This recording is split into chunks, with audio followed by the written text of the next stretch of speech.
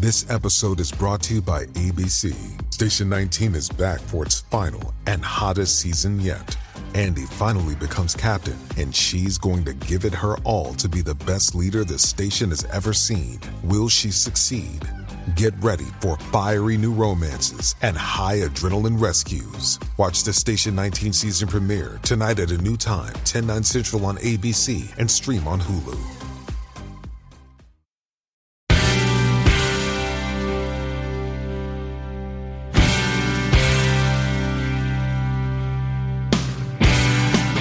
It's been 3 years since our former governor, Andrew Cuomo, signed an executive order to admit over 9,000 COVID-positive patients into nursing homes. Many of you know about my advocacy in trying to shine a light on that deadly mandate to find out why it was put in place for 46 days and why families were never notified of this while all of us were in lockdown and told to stay as far away from the COVID-19 virus as possible. To this day, we still don't know why our government decided to flood the most vulnerable in the places that they were supposed to be kept safe. On today's podcast, I wanted to talk to one of the most vocal lawmakers in New York City about this tragedy. The Honorable Ron Kim is the chair for the Committee on Aging and has led the charge in trying to save lives and bring change to our nursing homes and elderly care in general, as the head of the Aging Committee. A couple of weeks ago, I joined Ron in Albany with other grieving families for hearings on reviewing and examining the state of the Long-Term Care Ombudsman Program. And even though it seems like the rest of the world has moved on, Ron Kim and I are never giving up our quest for answers and accountability. It's not a Republican or a Democratic issue. It's about right or wrong. And I'm grateful for his friendship and for coming in today to help shine a light. Ron Kim, you made the dean's list. I love it. Yeah, the dean's list. Yeah. You were a smart kid in school, though, right? Despite the stereotype of... What do you mean this? Okay. Of Asian Americans. All right. Well, you're supposed to be a smart dude. But, I wasn't the sharpest pencil. Come on. My dad, growing up, he was more... concerned about me scoring touchdowns on the football field and bringing home an A+ paper, which is very, very different than a typical tiger Asian parent. Right. So I had a unique upbringing. My dad was really into sports. Like the moment I could walk, he put me on roller skates, developed my leg strength. Really? Like he was really into it. Yeah. Roller skates. Because we didn't have rollerblades back then. It was roller skates. Yeah, of course, I remember. Yeah, but his thinking was, all right, we got to get an advantage. How old were you? I was I remember, I must have been 3 or 4. And I never stayed home because I was just conditioned to be outside, be active, on a bike, always bruised up, and I wouldn't come home until my mom would have supper and yell come back in. Right. That's how every kid should grow up. I agree. I totally agree. Yeah. I was just talking about Matthew and Theodore, my kids. Yeah. I'm so glad that they're meeting at the schoolyard, meeting at the park. Every weekend they go out, they play touch football. Thank goodness, right? Yeah. But even when I came here as an immigrant to Flushing and Queens. Flushing is a very congested immigrant town. I still remember when I came here, I was on the sidewalk playing stickball and just being always active as a kid. Yeah. Even living in an apartment, I just never stayed in the apartment. We were always outside doing something. But now I just feel so bad for the young kids. And I was with the family vacation on a cruise that was delayed, and I remember eating at this restaurant, and every kid on this table had an iPad. Oh, iPad. We're on a cruise. They're on a cruise family, but they're just so conditioned, and the iPad and the phones are normalized. They just can't get off of it, even when we're on a vacation. Oh my gosh. And you know what? The parents are to blame for that too. You know what I mean? Because listen, when the kids were younger and we needed some quiet time in the back seat. I get it. It's a great device for that, so you can think while you're driving. Yeah. But you're right. When we're on vacation, that needs to go away. Yeah. Yeah, just like really just be in the moment and just capture everything in, be osmosis. And I just don't think that our kids growing up have the same experiences that we all did. Yeah. Like the memories and the images that we had growing up. And they just get so much information every single second. That's scary too. And how do you consume all that? I don't know. Yeah. And we don't know what the results are going to be, right? Yeah. So when did you come to the United States? I was 7 years old. It was 1987. And it was right after when the Mets had won the World Series. And we were in Flushing, New York. We could see Shea Stadium from where we moved. And that's why I'm an eternal Mets fan. And it was a great time. My parents were immigrants. They were small business owners. They gave up everything they had to come here and pursue a better life, really, for me.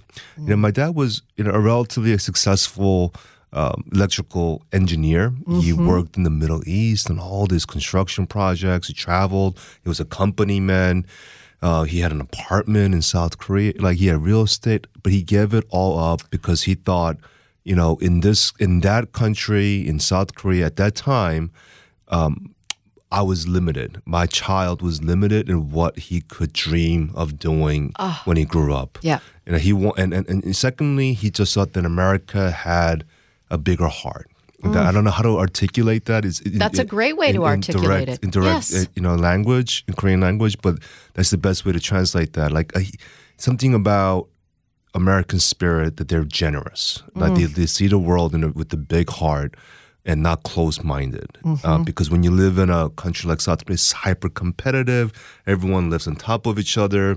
You can't be happy for your neighbor's son when they get into a good school. Just be authentically happy for each other as neighbors. But he thought that coming here will have a bigger heart, and I'm going to have a bigger dream and aspiration to be a happier person growing up. Wow. So, and your uncle was the one that helped get your family here. Yeah, my uncle came here first with my grandmother. My uncle was in the U.S., was in the Korean military, came here, went to dental school, became one of the first dentists of Korean descent in New York, and opened up a shop later on. But before he opened up his office, he joined the U.S. Army after going to dental school because he wanted to practice right away. And as an immigrant, it was hard to kind of integrate and get an office, professional office, even if you have a dentistry degree. So he got experience right away in the military and then ended up becoming a captain in the U.S. Army because of his skill set. So he was an officer, and through the Army network, he was able to sponsor us and his extended family to come here to this country. Wow. And that was in the 80s. That was in the 80s. Yeah, and if it wasn't for him, we wouldn't be here. If it wasn't for him, I wouldn't have my name. He named me after Ronald Reagan because he was like also one of probably the only Republicans of Korean descent at that time. So he was just a big fan. I mean, he wasn't. I don't know if he was a fan of, if he was a true Republican or he was just a fan of Ronald Reagan. I think some people. I don't even really think of Ronald Reagan as having Republican or Democrat. I just think of him as Ronald Reagan. He was an actor, obviously, but he was a larger than life figure, I think. Yeah, I think for a person like my uncle, it just gave him that kind of grand gesture. He was a Ronald Reagan for him. I mean, looking back, I don't agree with a lot of the policies of the Reagan era, but I think the figure himself gave people like my uncle a lot of hope that we could dream bigger here. Did you see yourself as following in the footsteps of political life? Like, where did that come from? Yeah, my dad, like I said before, he came here, gave up everything and opened up a mom and pop grocery store typical Koreans, in the 80s, opened up a grocery store in Upper Manhattan. And despite being a Korean grocer, every other corner, every block, they just thought that, all right, well, if we just wake up a little earlier and work a little harder and not take any vacations, we can make ends meet. They just work super hard. And I saw that growing up, but 10 years later, I saw them file for bankruptcy because the landlord at the time, raised the rent like by 350% overnight. Ugh.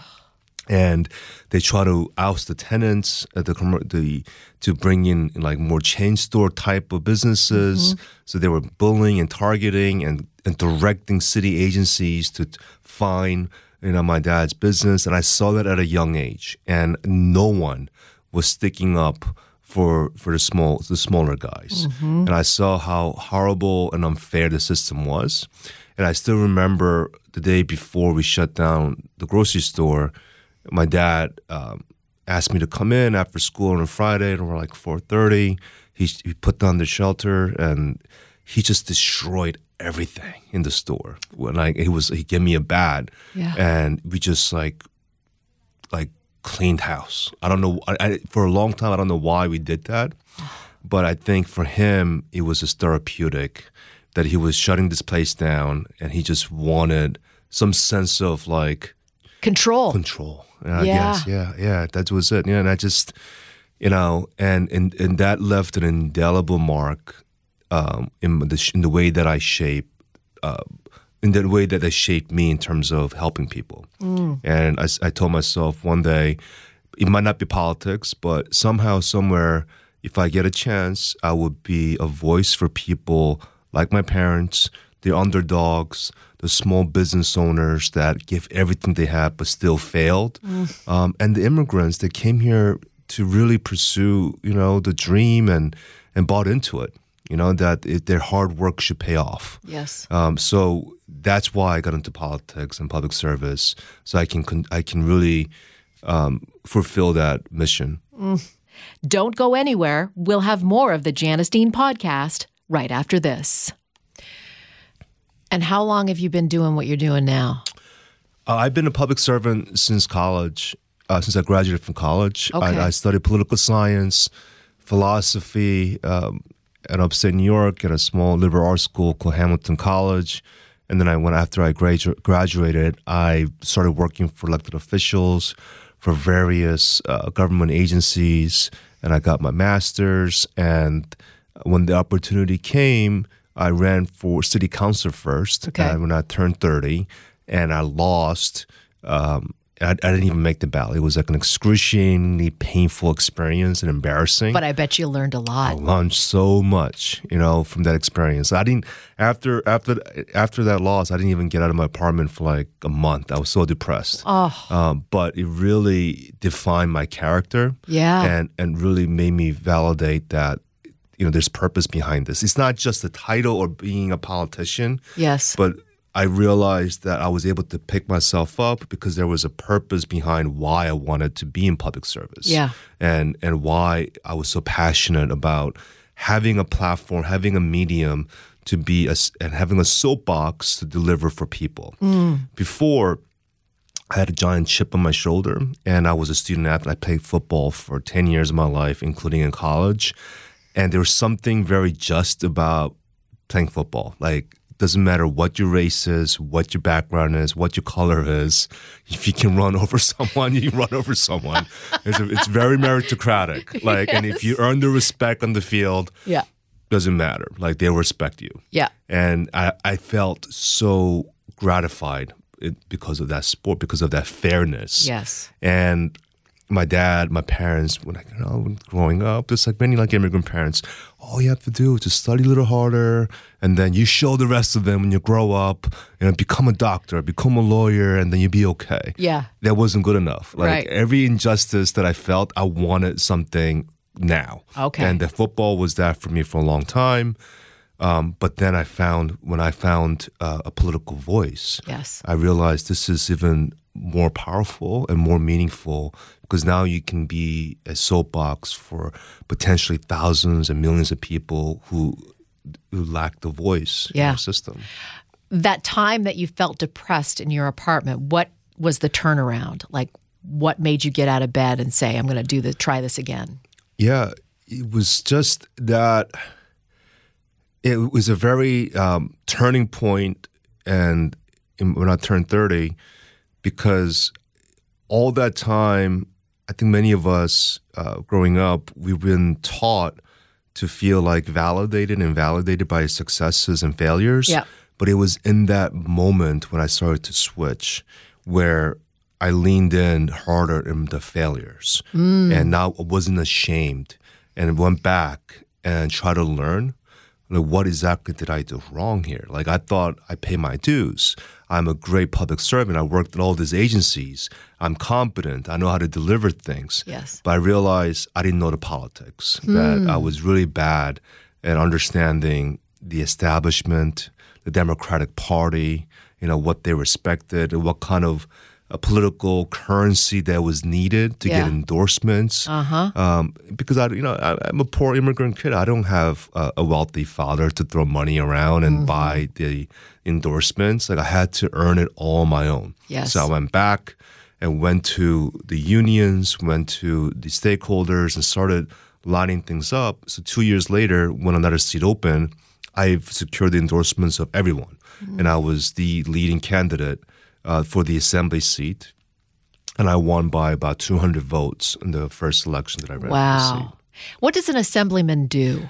An assemblyman, despite what it sounds like, we don't just assemble stuff. But it's basically a U.S. Congress at the state level. So we are the state Congress members. Some states call it state representatives. Some people call it the aldermen.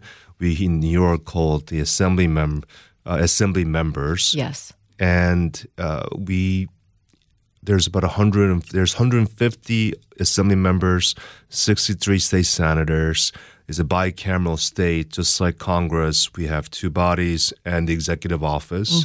And our primary goal is to pass an on-time budget every year by April 1st. And we also pass thousands and thousands of legislations. Unlike the U.S. Congress, where there's a lot of gridlock, a lot of the legislative activities that impacts our education, healthcare, insurance, all goes to the state level that the public most of the time don't pay attention to. Right. But it impacts a tremendous amount of people. Yes. More people need to pay attention to what's happening in their state. Yeah. Right? Yeah. And it's also the states that can impact big ticket federal policies, including like gay marriage, which happened because state by state, they were just passing these state laws and reached a breaking point where the federal government had no choice but to step in and say, okay, this is a thing that we need to validate.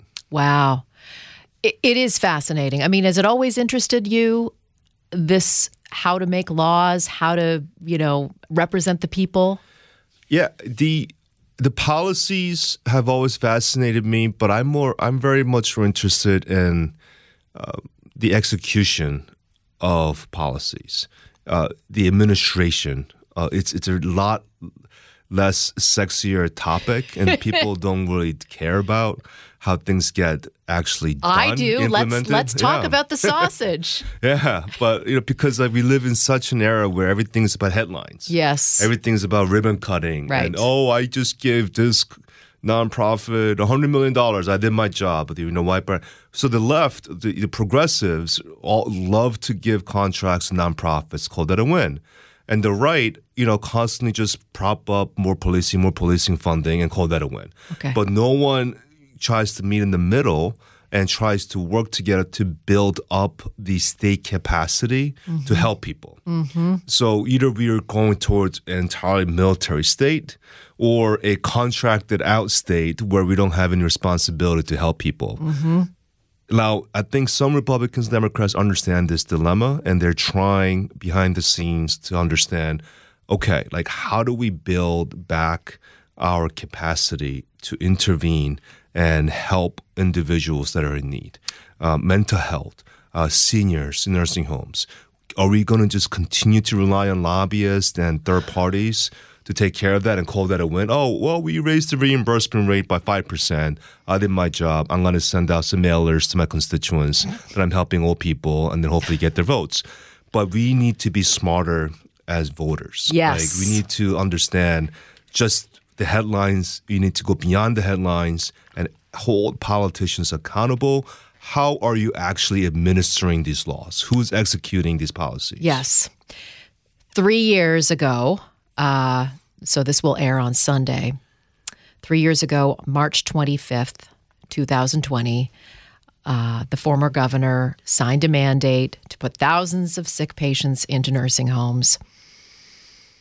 And I'm so frustrated, Ron, because I feel like we still haven't even passed the starting line of trying to find answers.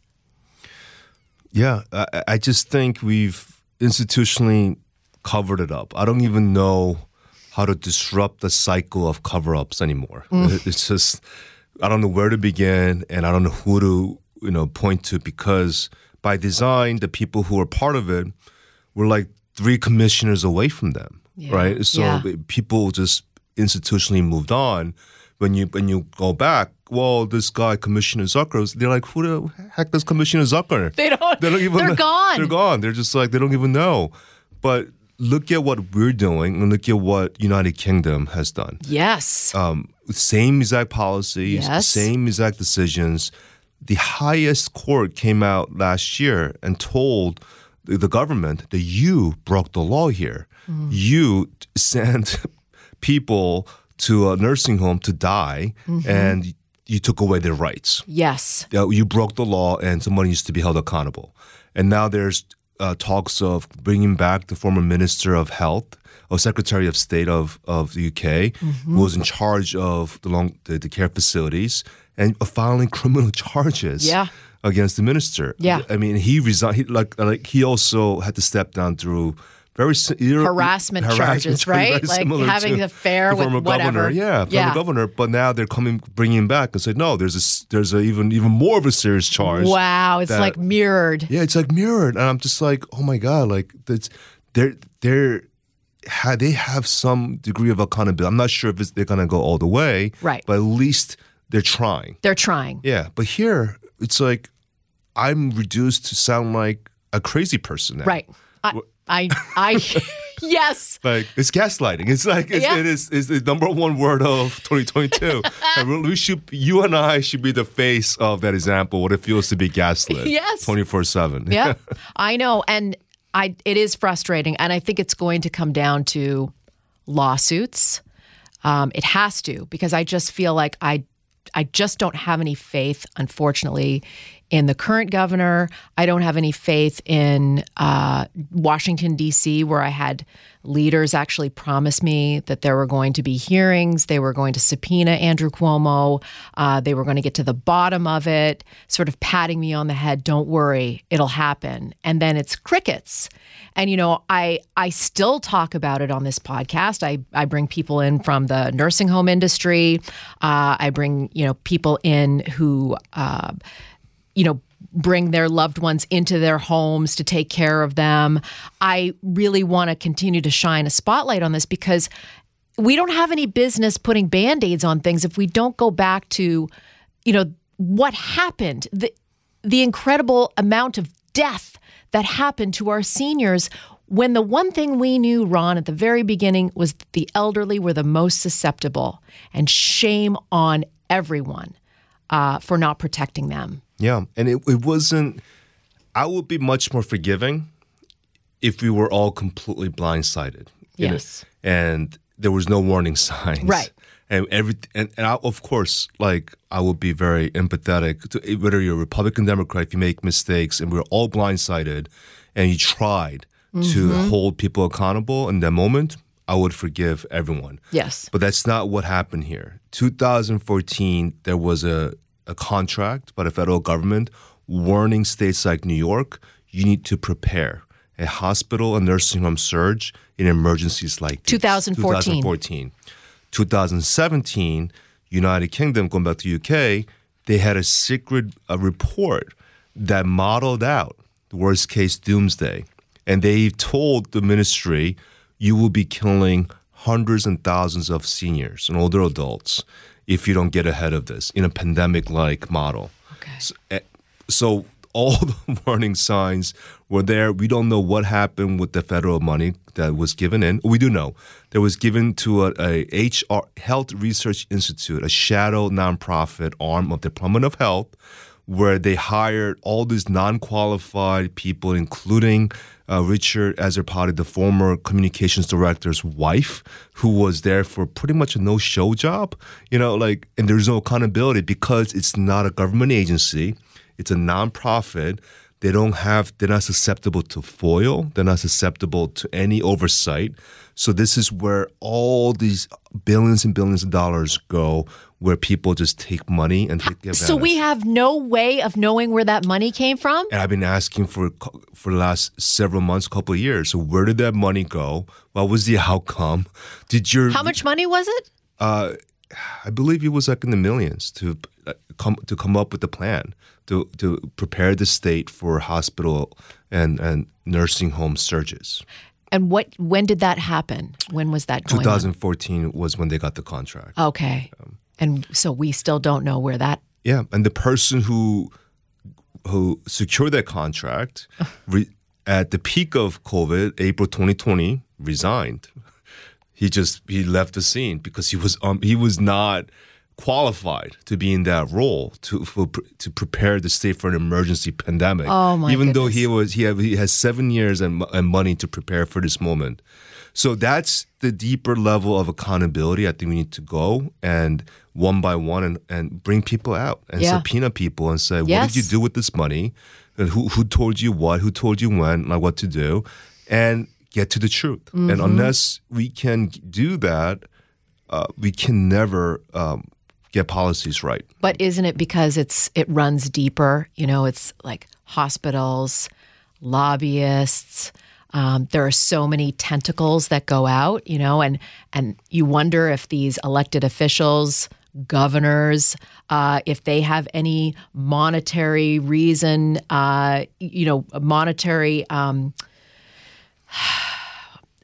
if they have any reason to be involved outside of their office. Yeah. No, it's a complete cash cow, right? Like the 98% of hospital nursing home have been privatized in New York. We don't actually administer any care directly.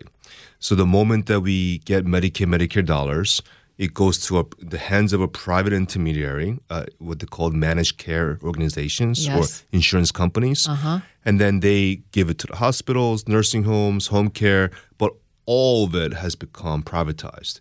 There's only 2, I think, state-run hospitals, SUNY hospitals. Yes. And every budget, they undercut, they try to downsize because they want to hand it over. Because when you do privatize it, it becomes a perfect way to monetize the government system. Mm-hmm. The billions and billions of dollars, we hand it out to hospital lobbyists and executives. And in return, they fill the coffers of executive officers like the governor and the mayor's office. You said it perfectly.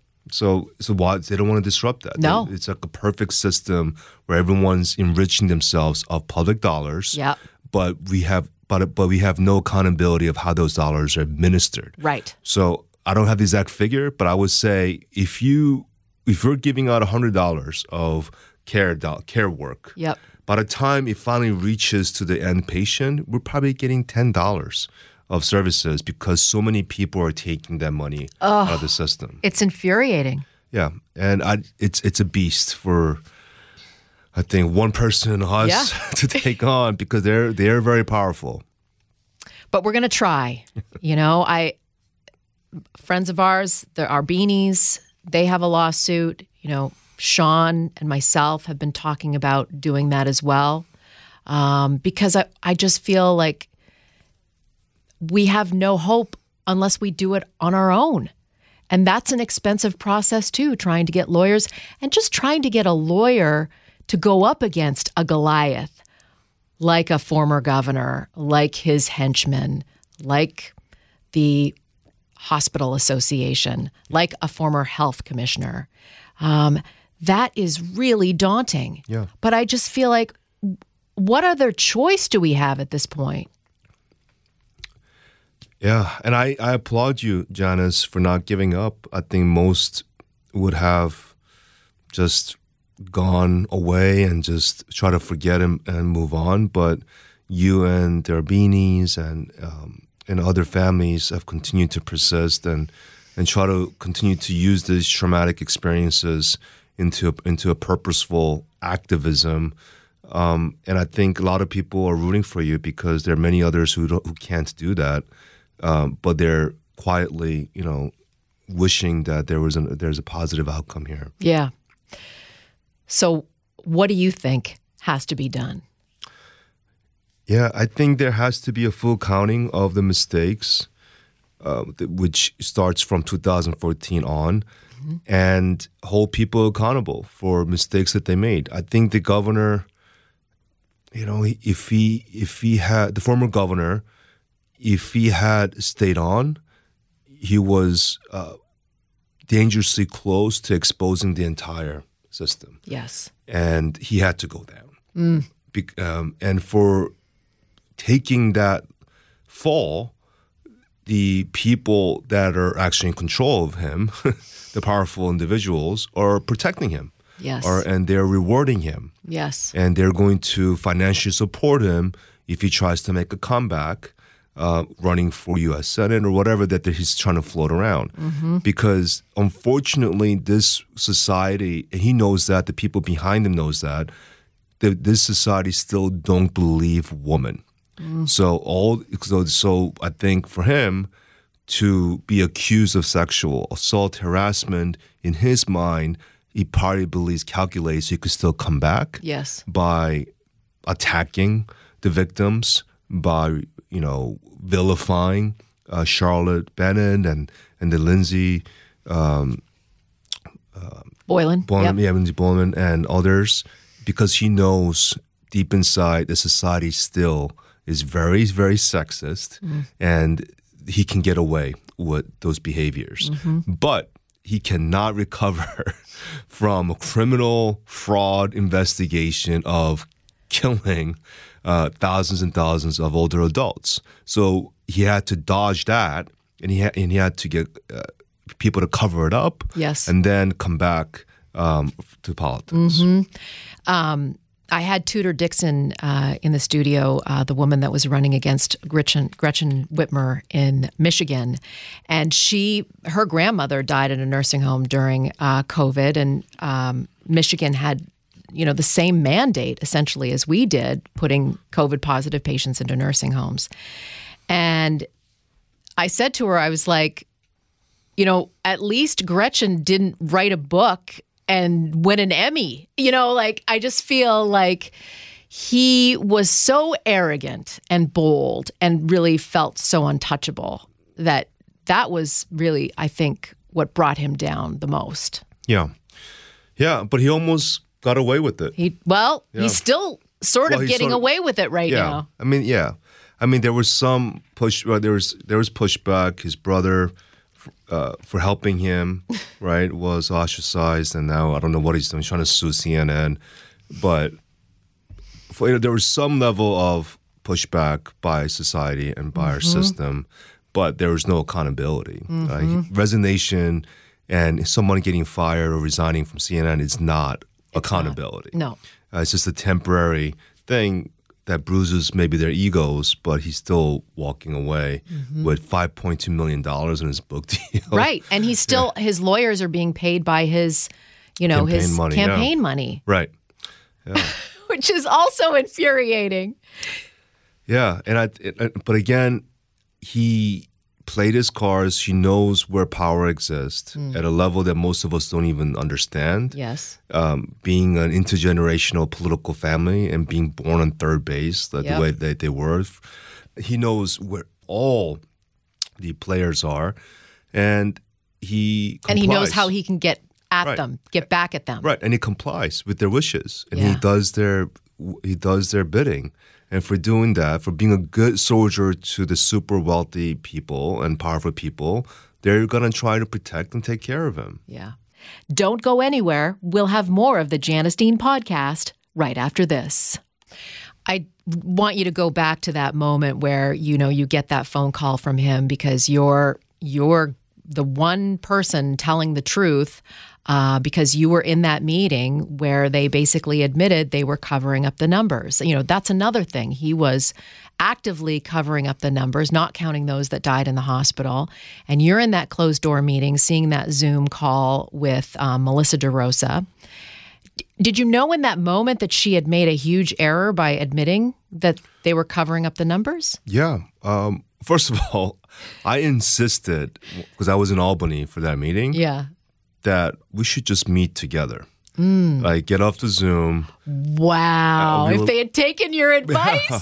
Because when I have high meetings, I'm the type of person that by just practice, like leave the phones outside. Yes. Let's just have an honest discussion. Yeah. But they insisted it has to be over Zoom. And I'm like, okay, let's just do it. But if you think, I would assume if you're the ones that's pushing for Zoom, you'd be very calculated in what you say. But to the credit of my colleagues, they kept pushing and pushing. Like, why did you do it? It was like a scene out of A Few Good Men. Like, tell us the truth. And Melissa just like lost it. You can't handle the truth. It was that kind of a moment. Wow. And he's just like, they were asking for this, they're asking for this. And Trump was trying to, get the governor. We didn't know what to give to the FBI. Like, and all of a sudden, it was actually the former chair who's no longer there of the health committee. He starts texting the group, the members. Yes. I just think Melissa admitted she obstructed justice. Oh, my gosh. So it was already just like, boom. Like, as soon as she said it, it was a circulated message among members. And we just kind of like, holy moly. Like, let's just not say anything anymore because she just completely implicated herself. Yes. And then, the next day, because this was Zoom, how could you actually monitor who's listening in, who is recording? Right. Like, there could be hundreds of people and reporters listening into this. Were there reporters on the call? No, they weren't invited. But like, how can you any of the members could have invited people to sit on the background. And I think every single person was recording this very high-profile meeting. Right.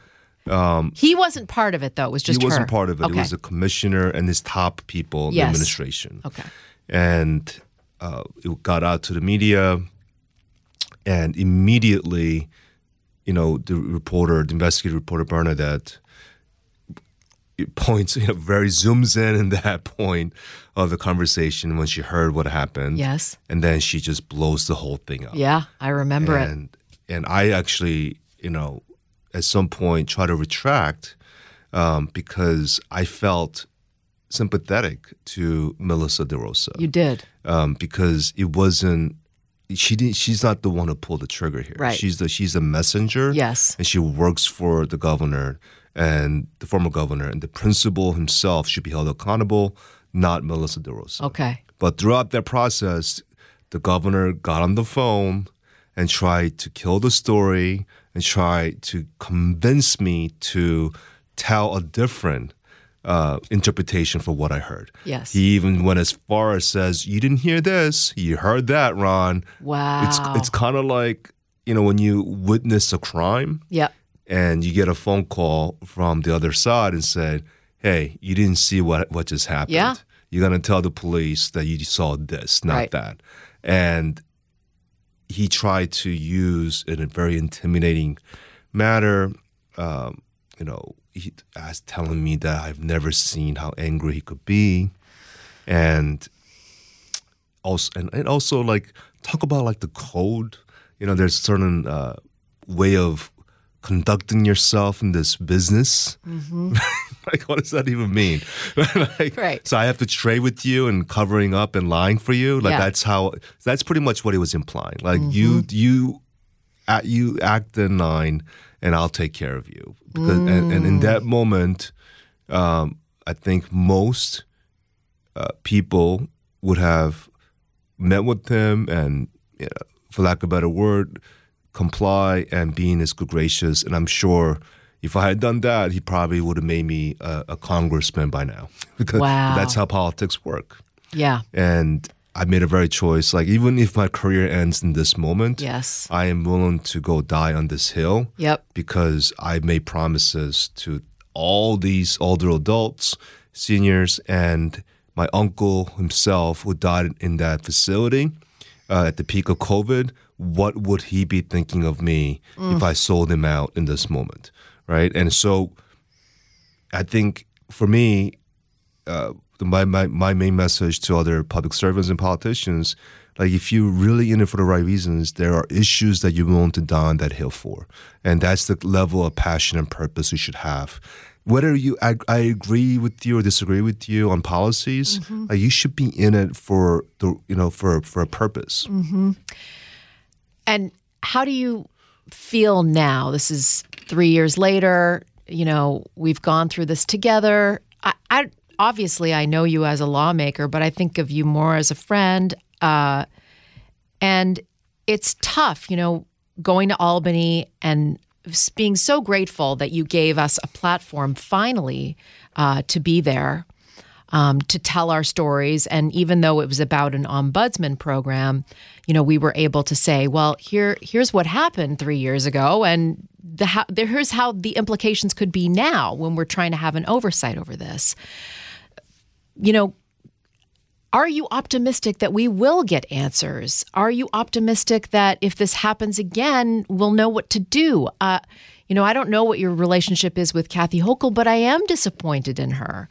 Her promising blue ribbon panels and investigations, and yes, I want to get to the bottom of this. Well, as we keep getting further from the starting point, I feel like it is being brushed under the rug. Yeah. And I am very disappointed with the current governor in the way that she's handled long-term care policies and centered solutions around the families, especially, when we took the time to share our grief with her and sit down with her privately. I don't know if I ever told you this, but about at that meeting at the governor's office, when we finally brought in the families and we had an hour with her. Yes. We took the COVID test going in the elevator. We were just waiting anxiously. About literally 10 minutes before we walked into that conference room, I got a call from the hospital because my mom was at that time in the hospital from COVID. Yes. And she was intubated at that time in ICU. And right before I walked in, I had to make a decision because they were saying we need to take out the intubation. It's been a week. She's not getting better, and we need to make a call. And as the only child, and her health proxy, I had to make a difficult decision, and here I am going into this meeting. Yes. And so, as you can imagine, the status of my mind, and all the stuff that was flowing as I'm trying so hard to also give my uncle and our families that were in that room and beyond a level of closure and accountability. And the governor, even at that moment, used I never told her what my mom was going through, but she came out and said, I know what your mom's going through. I know what you're going through with your mother, and I'm sorry that you're going through it. And she went as far as trying to connect with me on that level. So I bring that up because I thought that could have been the moment that we have this connection with her, that she cares, that she called my dad when my mother did pass from COVID, or called me and then insisted that she speak to my father to give her sympathies. And those are all very kind acts, and it means a lot that she did that. But from there on, I just had so much hope that she cares, she understands. So let's get to challenging the failing things and getting it right. Yes. But turn after turn after turn, it's just the same old things, if not worse than the previous governor in terms of the budgets and the policies that she was putting out forward. Mm-hmm. Why do you still do it? I mean, you could have other careers. I mean, I've seen you on television. You do a very good job. Thanks, Shaz. I think you're biased. I think you're my friend. And you're always no. I think that you speak from the heart. You're a very authentic person. I think there would be a platform for you if you wanted to get into broadcasting. Why do you still do what you do today? That's a great question. I think there is a transition happening. I think the Kathy Hochul's, the Donald Trumps, the Andrew Cuomo's, they're kind of the last of the Mohicans. Really? I think they're on their way out. Huh. And I think there's a whole new wave of new leaders that want to rebuild this amazing country from the ground up. Mm-hmm. And they're taking charge. They're seeking seats in the school boards. They're running for office at the local level. And in the next 5-10 years, I want to be there, usher in this new era to make sure that we're not just putting Band-Aids anymore. Yes. And make sure that, we don't have that was it Zennials? I don't even know what they're called anymore. Think that politics, TikTok and Instagram, right, and everything happens overnight. Mm-hmm. That the hard work is required to build the capacity to deliver service. We used to be good at this. We used to get involved every time the private sector is not delivering service. We would intervene and say, hey, your agriculture sector is raising the pricing of our families, so we're going to get involved and buy up all these stock of grains so we can control the price. We used to do all that stuff, but now we just have a hands-off approach, mm-hmm. and things are getting worse and worse. And I think there's a great opportunity for long-term care.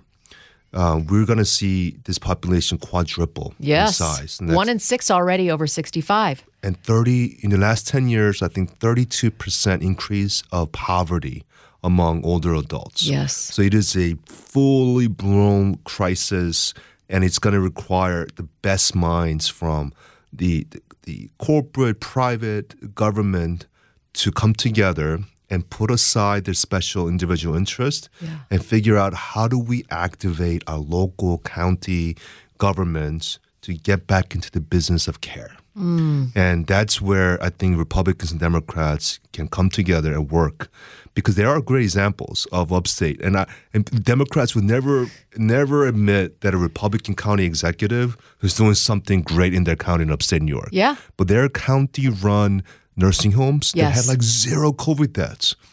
Because guess what? When you pay your workers well, when those nurses are considered public servants, mm-hmm. and they get a public pension and they get the access to all the cars in county governments, you can deliver continuous care and the workers are taken care of. Wow. So there's models that work, but we don't want to expand it because the hospital lobbyists, nursing home lobbyists, they want to make sure they can exploit and extract as much money, and then buy off politicians in the back end. Yes, that circle you just started talking about. Well, I want to be part of that. I don't know if I could do what you do, but I really want to be part of a solution. Well, Governor Janice Dean, are you making an announcement soon? So, when you say when people say I'm never gonna do that, it usually means something is happening. You're funny, Ron. Oh my goodness. Well, then, if that happens, then you'd have to be somehow part of it. But No, you know what? I think to be a governor, you should start off like you did, doing the small leadership roles to lead to that moment, right? I just don't think it should be somebody that has a name or was on TV for a period of time. Like, do the work, understand what your office is, right? But what I mean is I want to be part of the solution by helping you deliver that message, going to those nursing home facilities that are doing it right and making a proper model for others. I don't know how we do it, but I do want to do it together. And, through our grief brings our purpose. And I'm just so grateful that we got to know one another because I know our friendship is going to last a very long time. That's right. I'm so happy as well in our partnership, and Sean as well, your husband. It's great. I heard he's finally retiring. He is. Okay. Yeah, he's almost there. I'd say that this summer. Every time we see you, we're like, oh, Sean's going to retire. I never asked you, would you ever want to run for governor someday? I think for me, the highest office that intrigues me is the state comptroller's office. Oh, okay. DiNapoli's office. Mm-hmm. Is the sole trustee of a $200+ billion public pension. And there's a lot you can do to hold the bad people in the nursing home sector accountable. Yes. Tom hasn't activated that power to hold some of these hedge funds and private equity firms that are fueling the bad behavior accountable. Okay. And if I ever get a chance to be in a role like that, yes. I will use the power of public capital, public dollars, to hold the private sector accountable. He did do some good in that he put out his audit. Tom's my guy. Like I'm not saying I'm going to run against him, but okay. he's I think he's done what he can at this point, but if there's a way that we can push him to do more, correct. And he's also, he's talked to the Arbini brothers, had phone calls with them. Like, I respect that. And for me, I don't care what background you're from. I don't care if you're Democrat, you're Republican, Libertarian, Independent, doesn't matter. If you're in it for the right reasons and you want to help and you're doing everything that you can with the power that you have been given, I respect that immensely. And I respect him, Tom DiNapoli, for doing what he could do. But if there's a way that we can get a meeting with him to do more, I'm happy to do that. But thank you again, Ron. Yeah, thank you. This was great. Okay, and to be continued. To be continued. I don't think I'll ever be the governor, but I thank you for that. Okay. Thank you again, Ron Kim.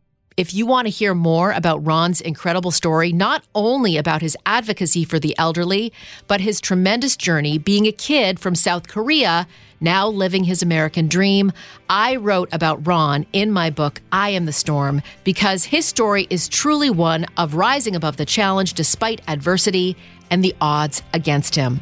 To me, Ron Kim is the definition of an American hero. Thank you to all of my listeners. If you have someone you think should make the Dean's List, let me know at Janice Dean on Twitter or Janice Dean FNC on Instagram. Or you can rate this podcast. Please subscribe, rate, and review to this podcast on Spotify, Apple Podcasts, or at foxnewspodcast.com. Listen ad-free with a Fox News Podcast Plus subscription on Apple Podcasts. And Amazon Prime members can listen to this show ad-free on the Amazon Music app. And don't forget to spread the sunshine.